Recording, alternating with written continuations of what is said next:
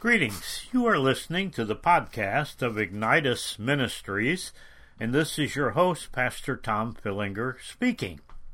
In the previous podcast on May the 1st, the focus was on how to listen to a sermon, and specifically, the next to the last point in that list of how to listen, I entitled, So What? And the purpose of that so what question is that a message from God's Word is not just entertainment.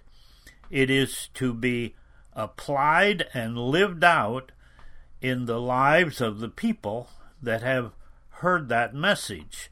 So unless there is a so what, unless they understand the application of the content of that message that produces transformation in their life, then that was a dialogue.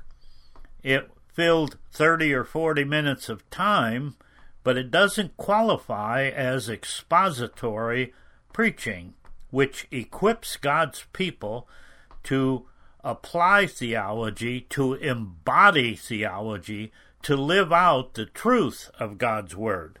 So make sure that you have the so what in the messages that you preach, and in the newsletter that goes out on the 15th that this podcast will be attached to, there's an opportunity for you to participate in the G3 conference, the focus of which is expository preaching.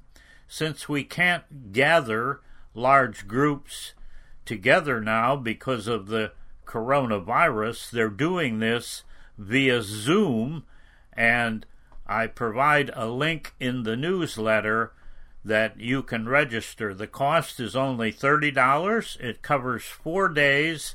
There will be speakers, and there will also be workshops in which the listener, the participants in that conference, can actually develop expository messages. So I encourage you to focus on that.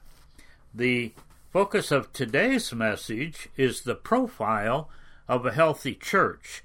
I will offer 14 characteristics of a healthy church, and my prayer is that the church that you are leading expresses each of these 14 areas.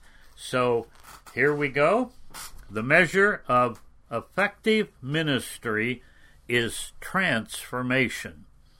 If the ministry you're leading merely gathers people together, they hear a sermon, they leave, and there's no application of the truth that they heard that leads to transformation, you are not pastoring a local church. So here's the first characteristic. The church has a clear and compelling mission and purpose statement that is, notice this, owned and actively embraced by 80% or more of the congregation. And the purpose of every church, every local church, regardless of where it is, what denominational affiliation they may claim, the purpose of every church is to make disciples fully formed in the image of Jesus Christ in character and conduct. Second, the church has a clear and functional philosophy of ministry that provides guidelines and direction for ministry. People don't inherently understand what is to be accomplished. They need to be guided in that understanding, and that's what a philosophy of ministry is designed to do. Third, the church selects leaders on the basis of character, competence, and a biblical profile for leadership. I have served over 500 local churches, and I will tell you that in the majority of churches, sad to say, leaders are selected based on their position in the community. If they're president of the bank, if they're a well-known attorney, they are appointed to leadership roles. And they may or may not have a godly character.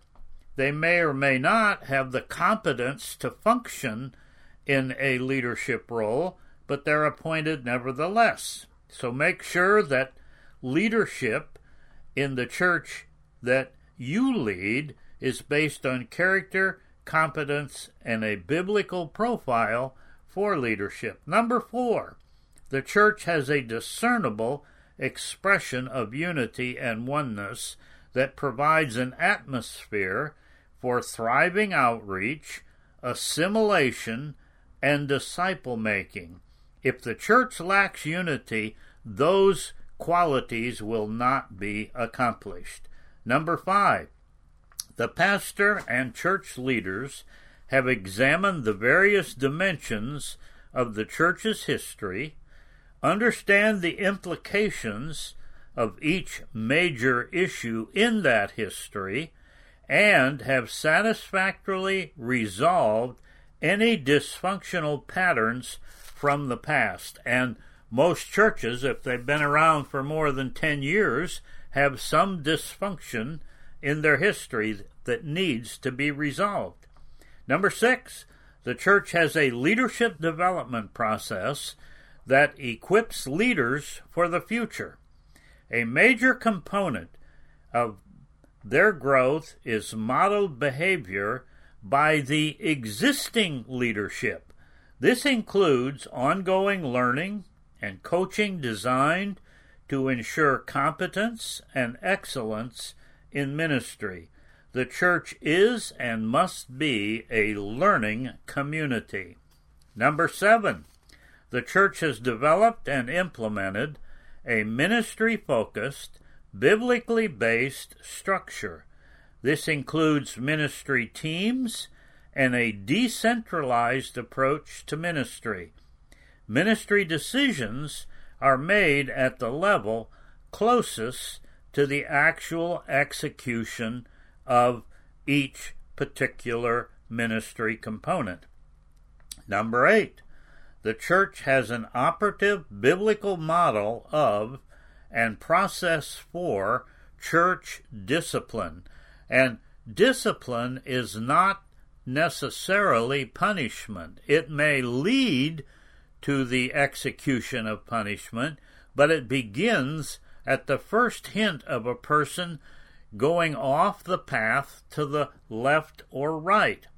And the issue of accountability facilitates church discipline. If everyone has 2 accountability partners that hold each of us accountable for our fidelity to living out the truth, we won't get to the place where someone has to be removed from membership.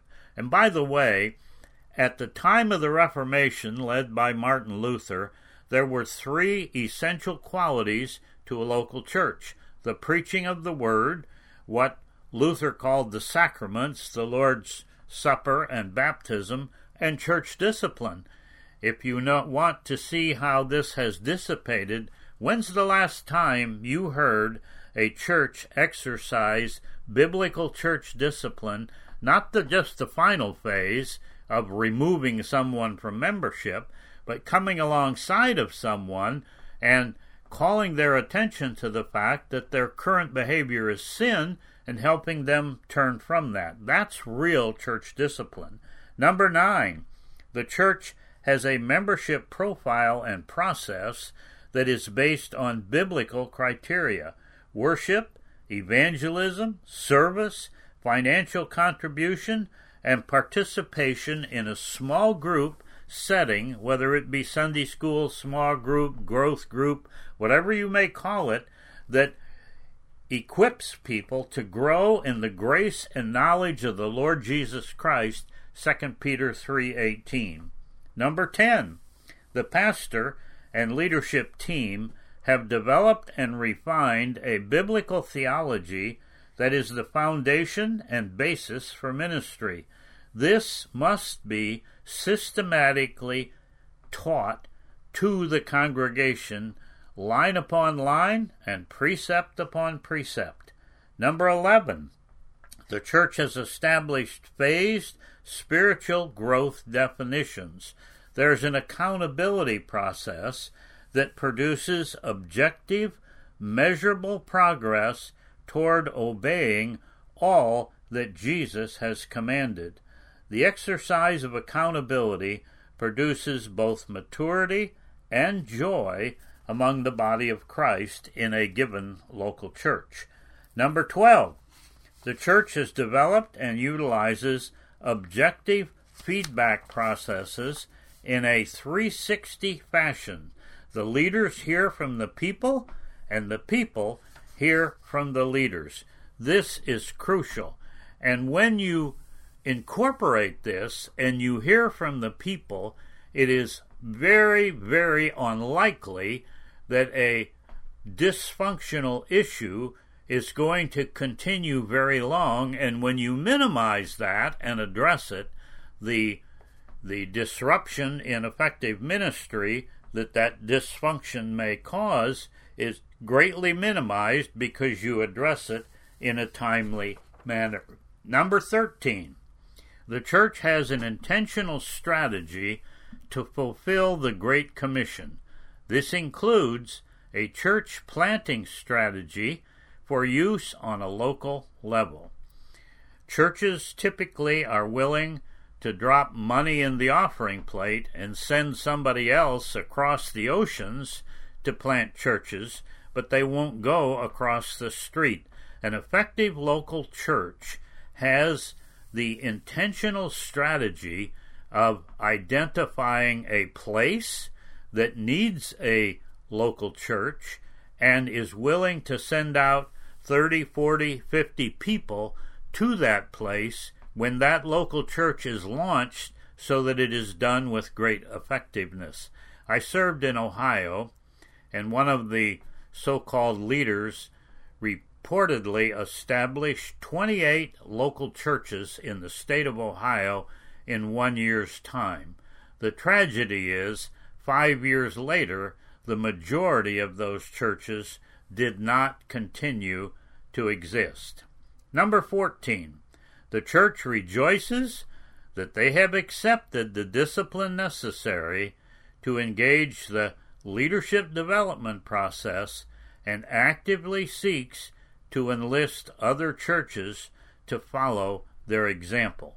What that is saying is that when the church you are leading is effective according to the Great Commission, growing people in the grace and knowledge of the Lord Jesus Christ, you as a pastor must be willing to come alongside of other pastors and to work with them, to love them, to pray with them, to nurture them, to guide them, to also lead an effective ministry.